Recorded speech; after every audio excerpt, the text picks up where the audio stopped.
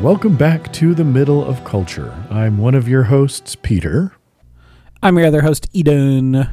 And we are back, continuing our Winter of X content with what I think we have officially decided is the penultimate entry in this endeavor. Because while there are some related movies, we don't need to watch those, right? Right? Sorry, Deadpool and the New Mutants. Do you know what I'm not going to watch? Deadpool 2, or New Mutants. I mean, I'd be down to watching those, maybe not for the podcast, at some other time. New Mutants, no thanks. I think I'm good. But I think it's, we're going to talk about Logan today. And then in about 4 weeks or so, we're going to wrap up with the stellar conclusion of Dark Phoenix. And then we're going to move on, because this has been a long process that I have enjoyed personally, and I think we'll have kind of a reflection on the whole thing when we get to the end. But at the same time, I'm ready for us to move on. But before we do that, anything interesting that you have been watching, reading, playing, listening to, anything you wanted to talk about first? Yeah, we're starting recording this a few minutes later than we had originally planned, because I think I mentioned last time that my partner and I, while celebrating the 12 days of Christmas, decided to also celebrate the 12 days of Star Wars and watch all of Andor, one episode each night. And so, it was a good experience. It was a lot of fun to have that plan of we're going to watch the show together every night. We wind down, we hop onto the couch and watch a show together. And so we had taken a little bit of break after that. But now we have started a new show together. And so we are watching our nightly episode of that. And we are watching the FX show Pose. Which if listeners don't know about Pose, it is about the ballroom scene and balls scene in New York City in the late 80s. And I think over the course of the show, it goes till the late 90s, but right now we're just in season 1. So it's 1987 or 1988. And, talking about, it just deals with a lot of really, trenchant and salient issues, dealing a lot with queerness and questions about gender and questions about sexuality and subcultures where people can find family and find community, and how people in those subcultures who are so often ostracized by the greater world find love, friendship, community, and kindness with one another. And I am really impressed with it so far. Like I say, we're mostly done, I think, with season 1. And then I think we're going to take a break and watch something else in between seasons, because it is a pretty heavy show. Sure. That is the thing I'll say about it, is that I am really loving it.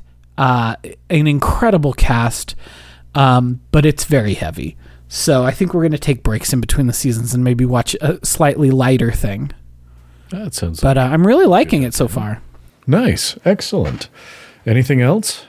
Nothing really worth mentioning. I'm really tempted to read all of Claymore again, which is a maddening thing to think about. Let me read these 27 volumes of comics again. But it was really good, and I was talking with a friend about it, and I'm really tempted to read 27 volumes of comics again. But I don't know if I will or not. Well, there you go. How about yourself? A few little things. I finally finished up book 5 of The Wheel of Time, so I've moved on to book 6. And so far haven't burned out. I'm pretty sure I will at some point, but I'm hoping I can push on through, because I am excited to check out a couple books by Brandon Sanderson, The Lost Metal, the 4th book in the kind of second Mistborn series. They're fun. These 2 characters he wrote, Wax and Wayne, are probably my 2 favorite characters he's written, and so I'm really looking forward to reading that, but I haven't made it there yet. And then he did his little secret project thing during the pandemic, and the first book of those has been released. And so I've got the audiobook and the ebook, and the hardback is on its way to me. And so I've got a couple books I want to get to, but I'm sticking with the Wheel of Time first. So chipping away at that. My youngest and I finished the Willow series on Disney Plus. How was that? We enjoyed it quite a bit. As long as you go into it, I think, with appropriate expectations, I think it's very enjoyable. And those appropriate expectations should be based entirely on the first movie, Willow, which is kind of silly, doesn't take itself too seriously, is goofy and a little hokey in parts. And as long as you expect that you're going in for a fantasy series that absolutely does not take itself too seriously and has fun kind of poking at itself just a little bit and is lighthearted, and, again, it's not perfect. There's a lot of flaws with it, but it was just fun. It was just fun to watch, and I enjoyed the characters, and it was definitely worth our time. I think the final thing I'd mention is I recently decided to, again, really kind of dig into the complete catalog of Cult of Luna. And doing so, going back and listening to their earlier albums and kind of all of their albums now over the past 20 plus years, has firmly entrenched them with Neurosis in probably my top 2 to 3 bands of all time. You know what? That makes sense. They rule. They're really great. Yes. And they were from the very beginning. I mean, while there may be a few tracks here and there that I don't like as much, and I think that Vertical 2, which was kind of this collection of tracks that didn't make Vertical, is the outlier. But again, if you look at their full albums, they're like every single one of them is incredibly strong, start to finish. Like there just isn't an album in the bunch that I don't think is excellent and worth listening to. So that's fair. I would agree with you. They're just a really good band. I just really like them a lot. Yeah, I do too. Well, why don't we then jump into the topic for the week? And that is 2017's movie Logan. I'm going to give a real brief plot summary because I really mostly want to talk about this movie. It takes place in the year 2029. We get little bits of information that no mutants have been born in the last 25 years. When we first see Logan, we see he's in pretty rough shape, and he's just kind of working odd jobs as a limousine driver, trying to save money to take a severely aging and slipping into dementia Charles Xavier. He wants to buy a boat and take him out to sea. We find out that Charles is having telepathic seizures, which are doing real bad things. In the midst of this, Logan agrees to escort a lady, Gabriela Lopez, finds out that she was a former nurse for a biotech company, and she has a young girl named Laura, and they're trying to get to a place called Eden near the American-Canadian border where Laura can be safe. Gabrielle is dead. Her killers that are kind of hired by this biotech corporation try and hunt down and get Laura. They want her. There's a big old fight with Laura and Logan as they load up Professor X and they take off and they go hide. They get to Oklahoma City, get a new car. Their Reavers are hunting them down. They flee on the road. They meet a farmer. They help the farmer. They spend time with the farmer with disastrous consequences. In the midst of this, Charles Xavier dies at the hands of what is being called X-24, basically a clone of Logan in his prime that is pretty much mindless, doesn't have a personality. He's just created to be the weapon. They bury Xavier, and then Finally, Logan relents and decides to try and take Laura up to the America-Canada border. They get there, even though Logan doesn't think there's going to be anything there. They get there and they do find that there are a collection of children who were in Transigen with Laura. She knows them. The Reavers ambush and show up to get the children. Logan takes an overdose of a serum that will temporarily enhance his healing abilities and boost his strength because he's real rough by this point. He and Laura, for the most part, slaughter most of the Reavers. There's a final fight with Logan and X-24 in which X-24 impales Logan on a root, and Laura kills X-24 with an adamantium bullet that she had found in Logan's stuff that he had kind of held on to in case he ever decided to commit suicide. And then as she goes over to a dying Logan, she calls him daddy a few times. He dies.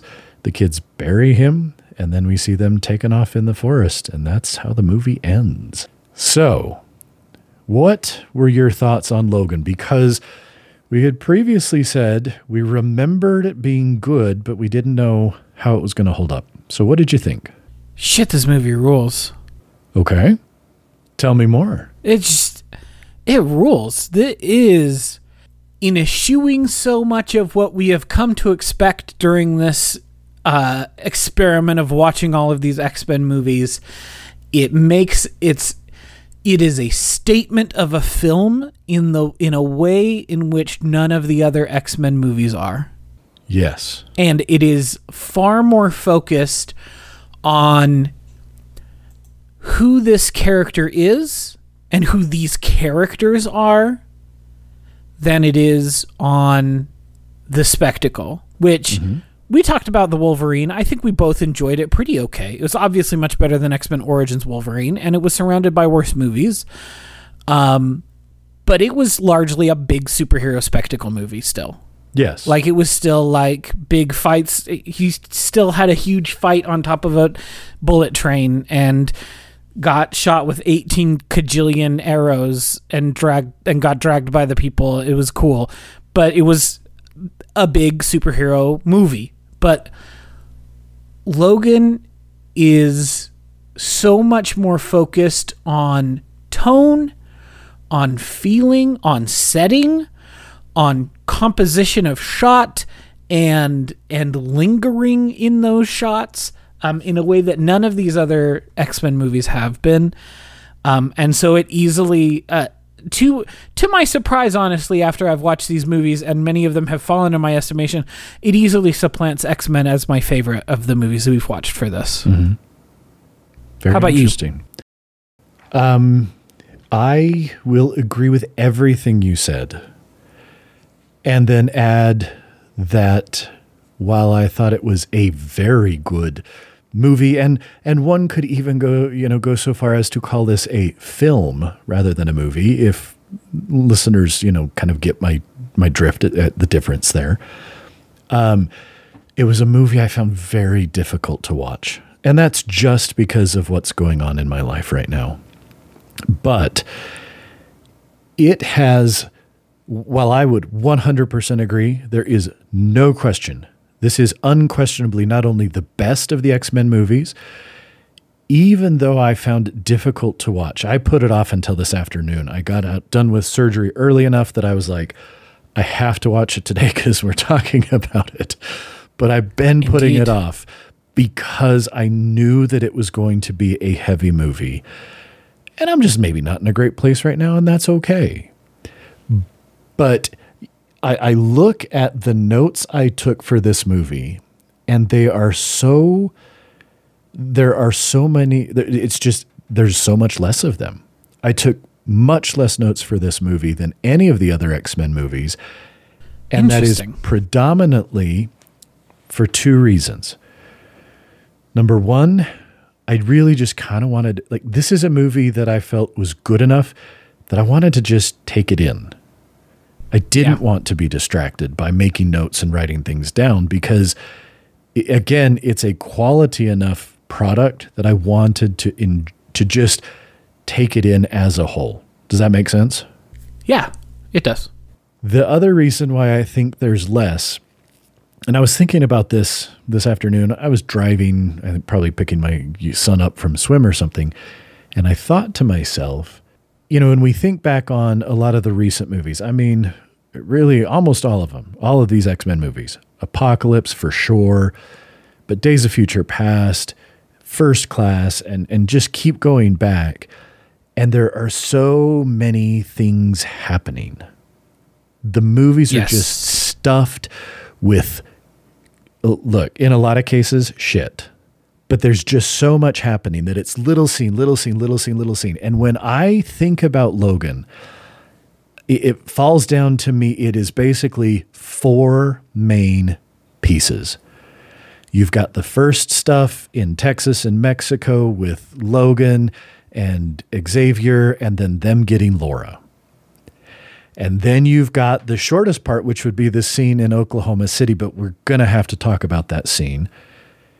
And then you've got them helping the family and the repercussions of that. And then basically you've got Charles dying and Logan relenting to take Laura north. And that's it. And so, like you said, this is a 2+ hour movie with relatively few set pieces, especially compared to some of the previous.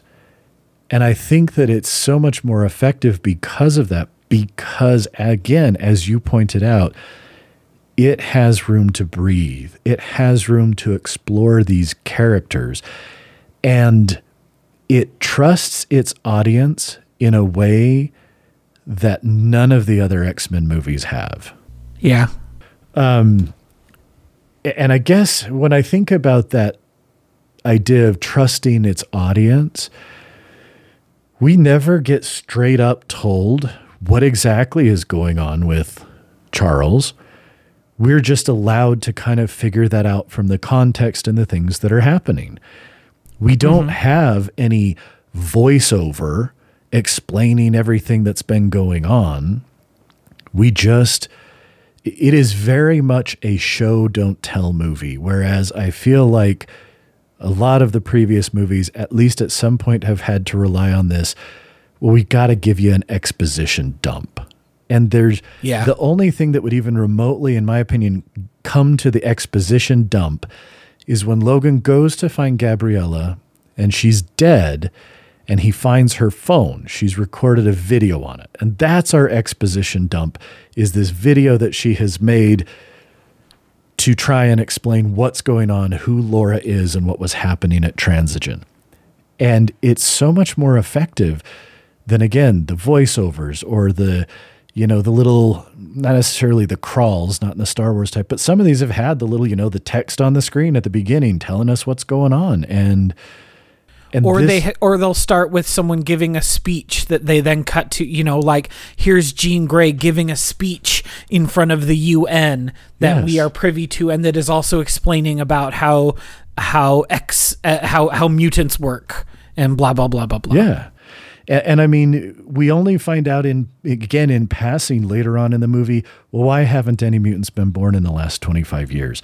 But it's not this info dump where you feel like it fits in the story in such a way that just really pulls you in and forces you to pay attention, because you aren't going to get that info dump where you can be like, okay, you just caught me up. Like, I felt like I needed to be paying attention because so much of the information that was being conveyed in the film, in universe. It wasn't this expository thing. And I think the movie is just infinitely stronger because of that.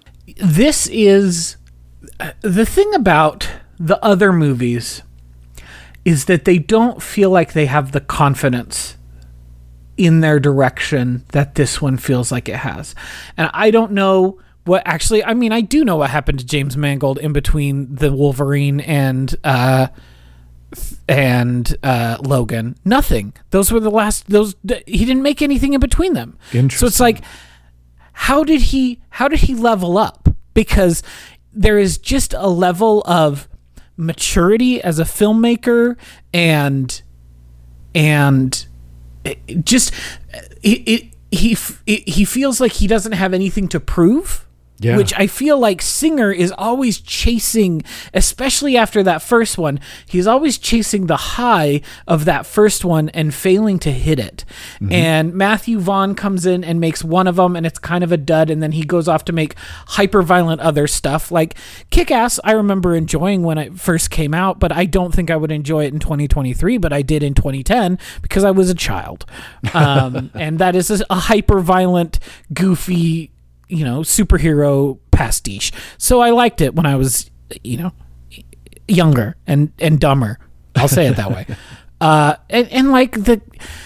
And so these are the people who have made X-Men movies before. I don't even remember who made X-Men Origins Wolverine. It doesn't matter. That was garbage.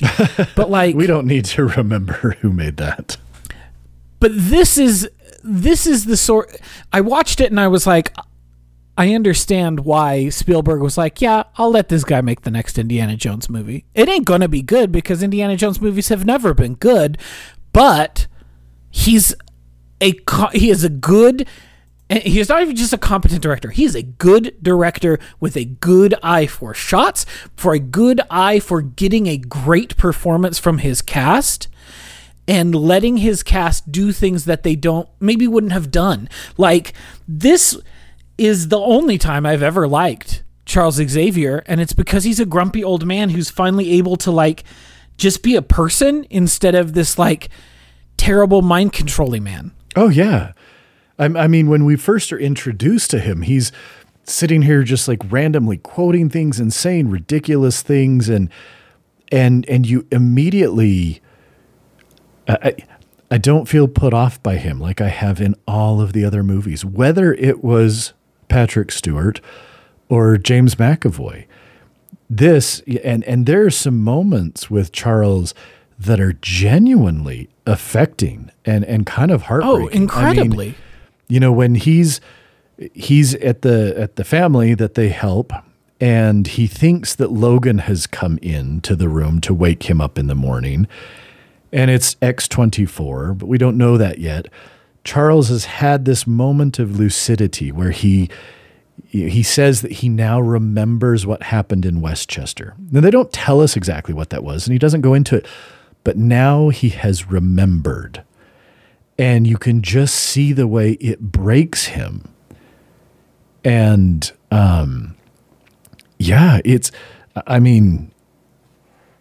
Charles, Patrick Stewart he is so good in this movie, in this role.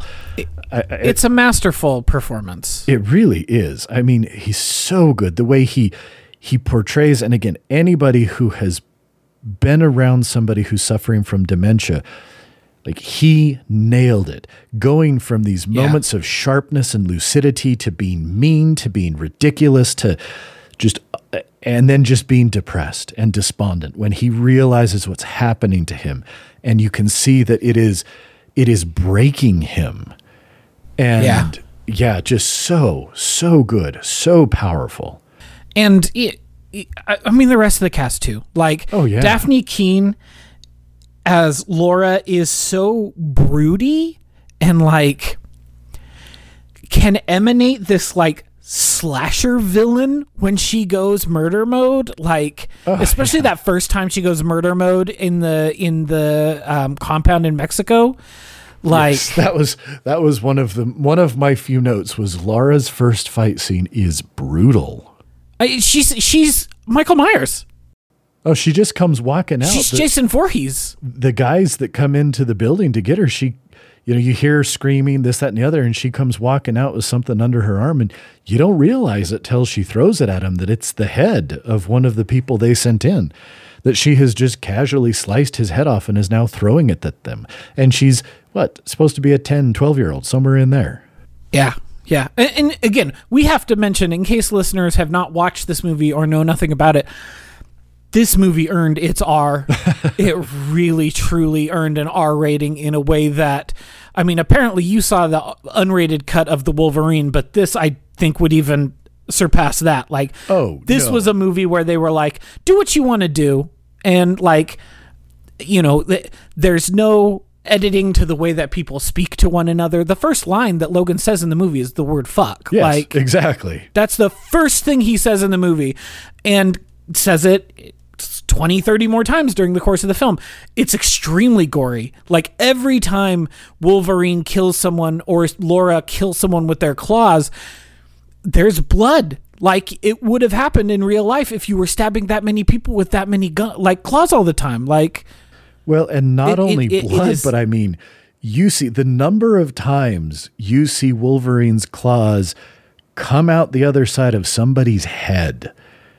I mean, oh yeah, you know, it's if it's up through if it's below the chin, then those claws are coming out the top. If it's through the side, they're coming. I mean, it is very brutal in that way. And I wanted to see what your thoughts were. You briefly mentioned earlier Kick-Ass and the hyper-violence. This is obviously a very violent movie at parts of it. What did you think about that? Did you think that did you feel that it was gratuitous? Was it what No. were your thoughts on it? Because I have mine and I want to hear yours. So I would contrast it with a thing like Kick-Ass, or you know, I don't know, name some other super hyper gory films. I don't watch feels them. Like, I mean, I've seen quite a few of them, but like, it's like, to me, the difference between the Texas Chainsaw Massacre and Friday the 13th Part 3. Friday the 13th Part 3, all that gore is there and all that violence is there to like elicit a reaction of like, ha ha ha ha, out of you. Like, you go into Friday the 13th Part 3 for a good time. You don't go to like, I have a good time watching Texas Chainsaw Massacre. It's one of the best movies ever made. But like, that's not the goal there. The goal is for it to be a harrowing, scary, like, unnerving experience. And so those are two different modes. Kick-Ass is a comedy. Mm-hmm. Fundamentally. Like, is it a big like action superhero movie? Yes, but it's also like, at its core, oh, here's this 12-year-old girl who murders a bunch of people, parentheses, funny, close parentheses. Logan is, here's a 10-year-old girl who murders a bunch of people, parentheses, trauma, close parentheses. Yeah. And so, yeah, I think that it's really gory. It's really bloody. It's very violent. It's not one of the ones you would let your kid watch with you. Definitely not. I'm sure you did not let your 12-year-old watch this movie with you. Nope. That's why I watched it today during the day while he was still at school. With good reason. But it doesn't feel gratuitous in the way that Kick-Ass does, for example. Excellent. I felt the same. While, yes, it is very violent, it didn't ever feel like the violence was there as a shock value, or not even this isn't your daddy's X-Men movie. It just felt like this is the story we're telling in a rather brutal and unforgiving world with people who have experienced severe trauma. And how are they going to deal with that? It's not titillating. The violence is never titillating in this movie. No, and they even, you know, there's some certain scenes in there when they're in Oklahoma City in the hotel/casino. Xavier and Laura are watching, I think it's the movie Shane. I didn't look it up, but I'm pretty sure it's the movie Shane. And I only remember this movie because it's the movie Shane. I remember our dad used to talk about it all the time. But basically, you know, there's this line that she repeats later on in the movie, but just basically, you know, it talks about, and Logan says the same thing at some one point. He says, you know, when you kill somebody, it sticks with you. It changes you. Uh-huh. You have to carry that. And so it isn't titillating. It isn't glorified in any way. Like, you can tell that these people, they're not taking any joy in what they're doing. This is not a gleeful sort of murder rampage. This is we are trying to save people that we care about, and violence is the tool that we know, that we have been trained to use. And there's a reason they called him Weapon X because he was made to be a weapon. And I thought that the amount of violence in the movie serves to drive home that point that they're trying to make. And again, that scene where, they're talking about having to kill people. And I thought there was no, I'm the first to admit, I don't like graphically violent things. I see plenty of blood in my real job. I get to see blood and the insides of people's bodies a lot. And I don't know if that's why I don't like it, but this never ever bothered me because it was so much in service of the story and the characters and never felt out of place or exploitative or anything like that to me, despite how brutal some of this violence is. Yeah, it's affecting. And I think that you're exactly right that I wrote on my notes that Shane's maybe a little too on the nose, but I feel like it eventually earns it with Laura repeating that speech in the end.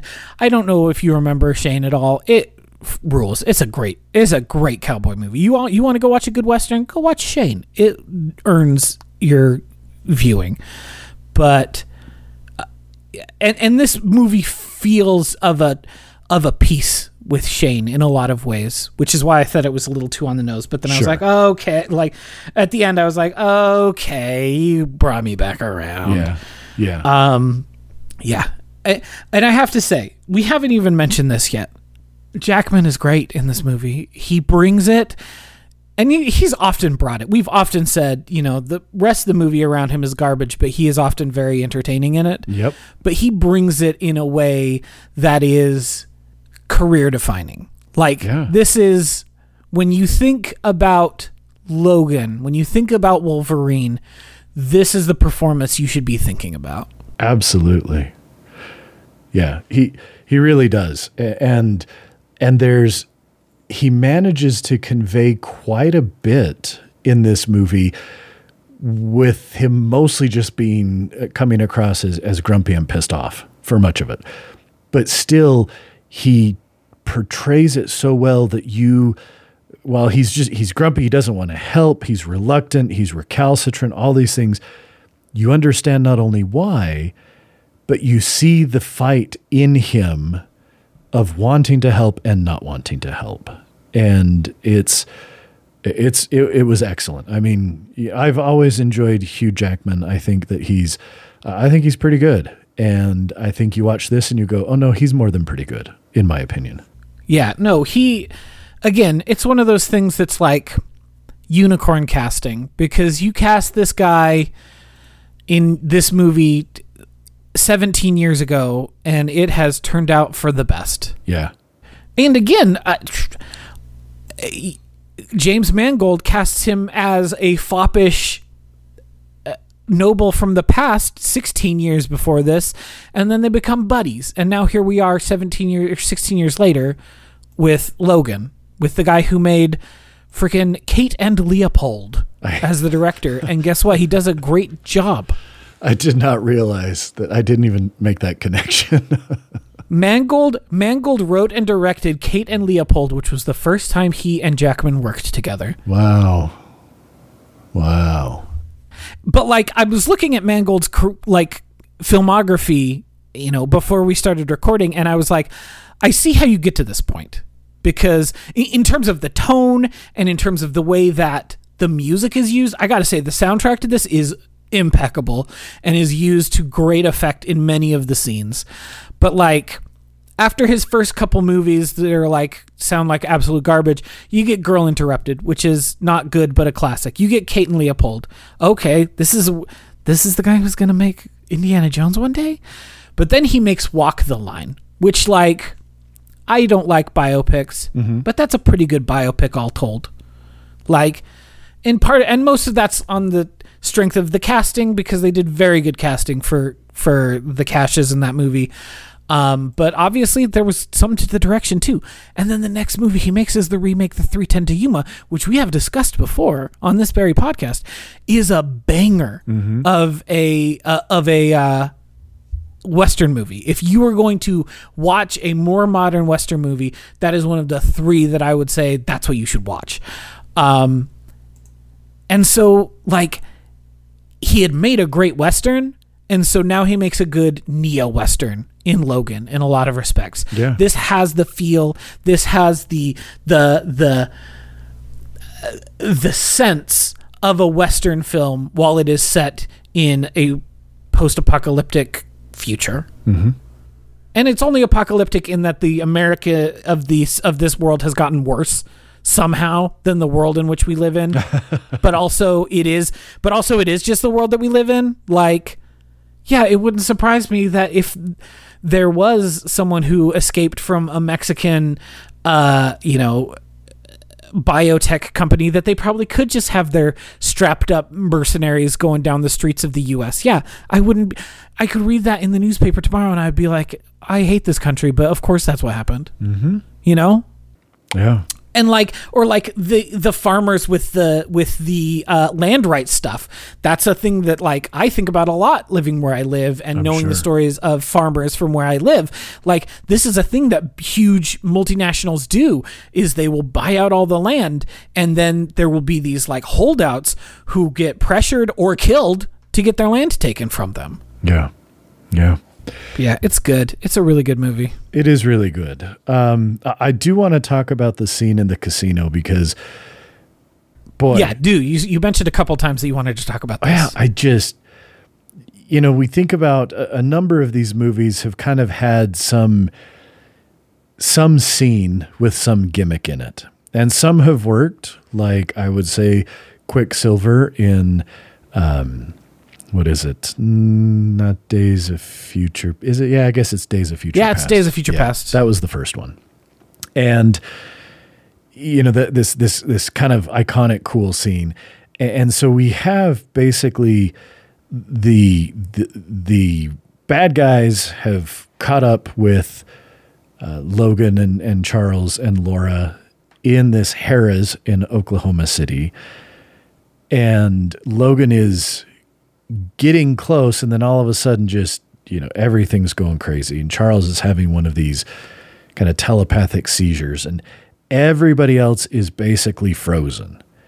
But Logan, and I think we're led to assume that it's because of kind of his mutation and his healing factor, because we see that Laura's not quite as affected by it either. But just as he is like pushing against this invisible barrier to get up there and try and free Charles and stop whatever is happening, I thought it was a really cool scene.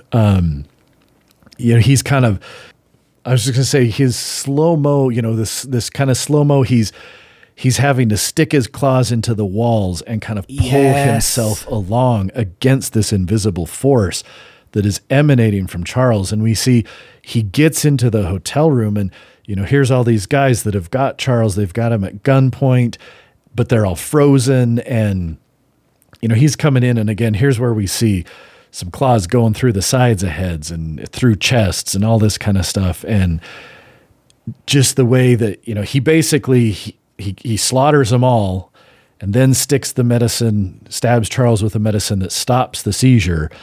And then all of the mercs just drop to the ground dead because... Yeah, I don't know. It was again, had the potential to feel gratuitous, but it managed to not ever feel that way to me. Yeah. It's really something else. Yeah, it's kind of astonishing to go from the depths that was X-Men Apocalypse to this, and then the depths that we're going to go back into. I was going to say, I've heard that we get to maybe the worst. So it's as presaged in our last X-Men episode, we are on the roller coaster. The winter of RX content is the biggest sine wave God has ever allowed be created. It really feels that way. But I don't know. It's interesting. I feel like we haven't talked about this movie for as long as we have talked about some of the others, but I think that it, for me at least, is because I kind of want to just say, if you haven't watched it, go watch it. And if you have watched it and it's maybe been a while, like I hadn't seen it since it came out in theaters. Same. Watching it again, it was very much worthwhile to do, to go, hot damn, this is a really, really good movie. It ain't going to make you feel sunny and happy. It is going to take you into some dark places. But one thing I did want to mention, despite how kind of heavy the tone and the theme of this movie is, I am so grateful that it doesn't dwell in the darkness. You know, we've got really, I can think of the one big fight scene where X-24 shows up to that family's house at night, and that is in the dark. But they have, again, the confidence to have this movie in bright sunlight so much of the time. Yeah. And I think that a less confident movie would try and manipulate the viewer even more by making everything dark and moody and broody in terms of how it's being shot as well. And I think just, again, like you said, the confidence of this movie to say, no, we can tell this story even though it's blaringly bright sun in the Mexico desert, or, you know, bright green lush forests up in, you know, at the northern U.S. border, things like that. So I really appreciated that aspect of it. And I think it helps that the stakes are so much lower than in the other movies. We don't need Magneto to pick up the National Stadium and drop it on top of the White House, because it's so much lower key. Like, it doesn't look bad shot. It like the fight scenes look great even when they're in full sunlight, because those are just stunt people fighting with like itty bitty bits of like, well, let's put some claws sticking through a face here with a splash of blood, but like it's not a huge thing like a stadium lifted off the ground, or a huge futuristic aircraft that you've got to crash. Like, it's just extremely like it real. Like it feels embodied because of the lower stakes in a way that many of the other / all of the other X-Men movies don't. Yeah. So I don't know. Anything else you want to say about it? I'm looking at my my notes to see if there's anything else that we need to talk about. I did think that this version of Caliban was way more interesting than the little bit that we got out of X-Men Apocalypse. Oh yeah, so much. It helps that Stephen Marchant is a much better actor. That definitely makes a difference. And you know, his scene where he grabs those grenades and blows them up was just like, hell yeah, Caliban. Hell yeah. Let's see some other stuff. Xavier's Spanish is very bad and very funny. Yes, very accurate. He might know a lot of things. He might have a PhD, but he definitely doesn't know very much Spanish. Yeah, again, I just wrote that it takes its time, lets the movie breathe in a way comic book movies rarely do. Yeah, agree with that for sure. I love that those fake X-Men, or that those X-Men comics that were in there were fake, because I feel like there are other movies where they're like, oh, you know, they've made comics about these characters, but then let's make it like a cute Easter egg and have it be an actual like comic from 1973 or whatever. Like, I feel like maybe Winter Soldier did that and like had like an actual Captain America like Sal Buscema cover or something. These were fake comics. This was not real X-Men comics, which you could tell once you saw X-Men. You saw Wolverine's costume, and you're like, "That's not what Wolverine's costume ever looked like in the comics," because these are fake vintage comics. And I thought that was a really interesting touch for them to not be like, "Well, we've got all these old comics that were written and drawn 30 years ago. Let's put one of them in there," but instead to be like, "This is not our world." So their X-Men comics are going to be slightly different. I thought was really interesting. Yeah. The auto-driving semis were a very dystopian touch, since that is a thing actual people want to do. And the fact that the self-driving semis almost kill that farmer family, and like there's that thrown off line of like, are we sure that was an accident? Yeah, exactly. And like, yeah, that's the sort of stuff that those of us who are afraid of self-driving AI controlled vehicles are afraid of. Like, there's no accountability. Mm-hmm. There's no way for people to be held accountable for those sorts of things. Yeah. Yeah. The scene when Laura grabs his wrist after he's buried Xavier, mm-hmm. and he doesn't hold her hand is just like so heartbreaking to me. But then he does hold her hand at the very end, and I'm like, thank you for holding her hand. And that was, I won't say it broke me, but that was a scene that almost broke me. When he's dying, she has cut the branch, the root off so he can slide down to the ground. But he's dying. We know this. And he's been dying the whole movie. And she says, I think it's twice, she says, Daddy. And he looks at her, and I don't remember the exact line, but he says something to the effect of, something. Basically, the idea that I picked up was he's looking at her, and he finally feels this, what is it like to have someone you love?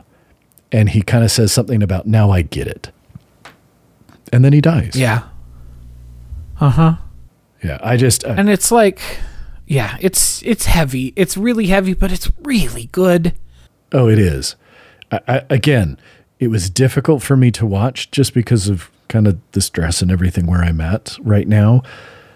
But it is such a well-made movie. I mean, I really could not think of a single thing that I genuinely wanted to complain about. I was stretching. The only thing I could come up with was, well, we fall into the superhero versus a stronger version of himself. Sure. But the reason it didn't bother me in this, and I don't actually think it's the weakness that I was hoping to try and make it seem like there was some weakness, is because of how it fits into this story. I mean, this has been the goal. X-24 has been the goal from the very beginning. From the very first movie. From the very first movie, the idea was we want to make the perfect soldier. And like, so of course that's a through line that gets taken forward. And it makes a lot of sense for it to be taken forward. And the other reason why I don't think that it's a weakness in this movie is because that perfect soldier, that's the fight that Logan has, but that's not the actual antagonist. That's not the real issue. The issue of the story isn't even, in my opinion, it isn't even transigen. It is getting Laura to safety and giving her a chance for, again, I think the last line that Logan says, don't be the weapon they made you to be. Yeah. And that is the heart, that is the central thing of this whole story, is that Logan has had the choice to, he lots of times I've killed people and bad people, this and the other, but at the end you can see he has made a choice and he is encouraging her to do the same. Yeah. Yeah. And, it's just it's really good. I mean, it's really good. I think you said this before. It not only held up on a second viewing, I think this time around I thought it was that much better. Like a significantly amount better than I thought it was the first time. I remember coming out of the theater going, wow, that was heavy, but that was really good. And watching it this time, I was like, wow, that was heavy, but that's a really, really good movie. It's probably a top 5 live action superhero movies. Maybe top 5 superhero movies. Maybe top 3 live action superhero movies. Oh yeah. It's extremely good. And like, yeah, and I'm almost, here's my biggest complaint, and it is not about this movie. It pisses me off that Wolverine is going to be in Deadpool 3. Because it really would have been good to just end with this. And he was done. Yeah. I don't care how much of a friend you are to Ryan Reynolds. You tell him to shove it. You say, I love you, Ryan, but shove it. No. Do you want a Wolverine in your movie? I hear they just finished His Dark Material season 3. So guess what? Laura's available for your dumb Deadpool 3. Let's go. There you go. Let's put my personal favorite comics Wolverine in the movie as Wolverine. Come on. Yeah. But yeah, like you said, I think the reason it works for me so well is that the villain of this movie is time. It's not X-24. It's not the Reavers. The villain of this movie is the fact that Wolverine has gotten old. Yeah. It's age and it's time. And maybe that's trite, and maybe that's, and I have a sneaking suspicion we are going to get many of the exact same themes in Mangold's upcoming film, a.k.a. Indiana Jones and the Dial of Destiny, which, again, I don't care about Indiana Jones. I don't think there's ever been a really genuinely good Indiana Jones movie because I think they're all kind of dog shit. Oh, sorry, see? Darren. My friend Darren loves the Indiana Jones movies, but I think that all of them have been dog shit. Oh, and see, I would say, I think Raiders of the Lost Ark is fantastic. I think that movie is so good. Well, all I know is that Raiders of the Lost Ark is a better name than Indiana Jones and the Dial of Destiny, which is a terrible name. Yeah, it is. And I bet that this movie is going to deal with things like aging and the passage of time and time being against you, since I bet there's time travel shit in it with a game name like Dial of Destiny, and B, freaking Harrison Ford is 10,000 years old at this point. Yeah, I didn't even think about that title, but you're right. There's going to be time travel. They got to be paying him $8 billion because all Harrison Ford wants to do is fly his helicopters and get absolutely stoned out of his mind on weed. Like, what are you doing, bud? You can fly your helicopters and get zonked. Why are you making Indiana Jones 5, my guy? It's kind of true. I read a rumor the other day that like everyone on set was like, he's so high literally all the time. And I'm like, do you know what is the least surprising thing to me? That Harrison Ford spends all day high on a movie set. Like, he brings it when he needs to bring it. I really like Harrison Ford. I've liked him in a whole lot of movies over the years. Our father is a big Harrison Ford fan, and we have watched a lot of middling Harrison Ford movies because he is in them. Yes, we have. Growing up with our father. But he's pretty good most of the time, but it also would not surprise me in the least if he is zonked out of his mind literally all the time when he is not on set. Sometimes when he is on set. Probably. And at Harrison Ford's age with his career, exactly. Why wouldn't you? He's the thing about Harrison, I mean, this is a bit of a tangent, but the thing about Harrison Ford is that Harrison Ford is good as an actor at exactly one thing, and that is at being Harrison Ford. Yes. And he's like Tom Cruise in that way. You get Tom Cruise in a Tom Cruise role, it's great. It's great. Oh, he's going to act brings that. it. He is going to Tom Cruise the hell out of it. And it's good. And Harrison Ford is the same way. And occasionally, a director will come along who is like, hey, actor who has a very particular way that they do things, I would like you to be in my film, and I would like you to bring that very particular way, and then we're going to fuck it up, and it's going to go great. And guess what? They do that. That's when you get Collateral, arguably the best movie that Tom Cruise has ever been in. That's when you get What Lies Beneath, a great horror film where Harrison Ford, you don't realize is the bad guy until 2/3 of the way through it, and then you're like, oh no, Michelle Pfeiffer, your husband's a murderer. And it works because for the first 2/3 of that movie, he's just Harrison Ford. And Collateral works as a Tom Cruise film because he's Tom Cruise taken to Tom Cruise's natural apex. Anyway, that doesn't have anything to do with these movies. What I will say is Jackman has range better than both Cruise and Harrison Ford. Oh, so yes. Sorry, you two. but Jackman has better range than you, even when he's in movies that are bad like that. I haven't seen it, but I've seen enough clips from it. I bet The Greatest Showman is an absolute terrible film. I bet it sucks so much, but Jackman is a great singer and he brings it, even if the movie sucks. He has a knack for making anything he's ever been in is at the very least watchable for me that I have seen, because he genuinely he was in X-Men Apocalypse, my man. Okay, he's watchable in the movie, but you're right. Maybe you should say anything he's a lead in. There we go. That's good. That's a good way to put it. Anything he's a lead in. Oh boy. But no, he is very good, and he just brings it in this movie in a way that, gosh, the man can act and sell it to you. And he manages to do so much in this movie, between both when he's X-24 and he's just being this mindless, brutal killing machine, to when he's Logan full of rage, to when he's Logan like ready to die. It's impressive. And this movie is really, really good. If you can't tell from what we've said so far, this is a great movie, and you should watch it if you haven't. And if you have, you should watch it again. Just make sure the kids aren't around. That's all.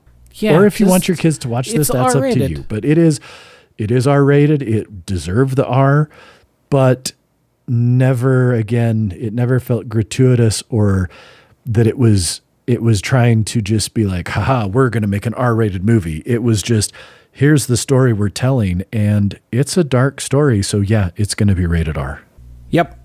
It's really good. I'm really happy that it held up, because I was really dreading it. I also put it off until late last night, and I was like, I really remember liking it, and I hope it holds up. And it did. Yep. Listeners, it really, truly held up. I am not kidding when it's probably in the top 5 superhero movies for me, because it doesn't feel like the other ones. It does not. It's not your typical MCU movie, which again, I enjoy a lot of those for what they are, which is good popcorn flicks that I don't have to think about. But this was something else. This resonates in a way that those don't. Very much so. Very much so. So, well, we'll go ahead and wrap it up now. Appreciate those who are listening. And again, I know we say this, but please subscribe, leave us a review, leave us a star rating, share it with other people. Give us some feedback if you'd like. Feedback at themiddleofculture.com. We'll see that. We'll address it on the pod. And until 2 weeks, when we'll discuss something that isn't X-Men related, thanks for listening, and go watch Logan if you haven't seen it. Bye.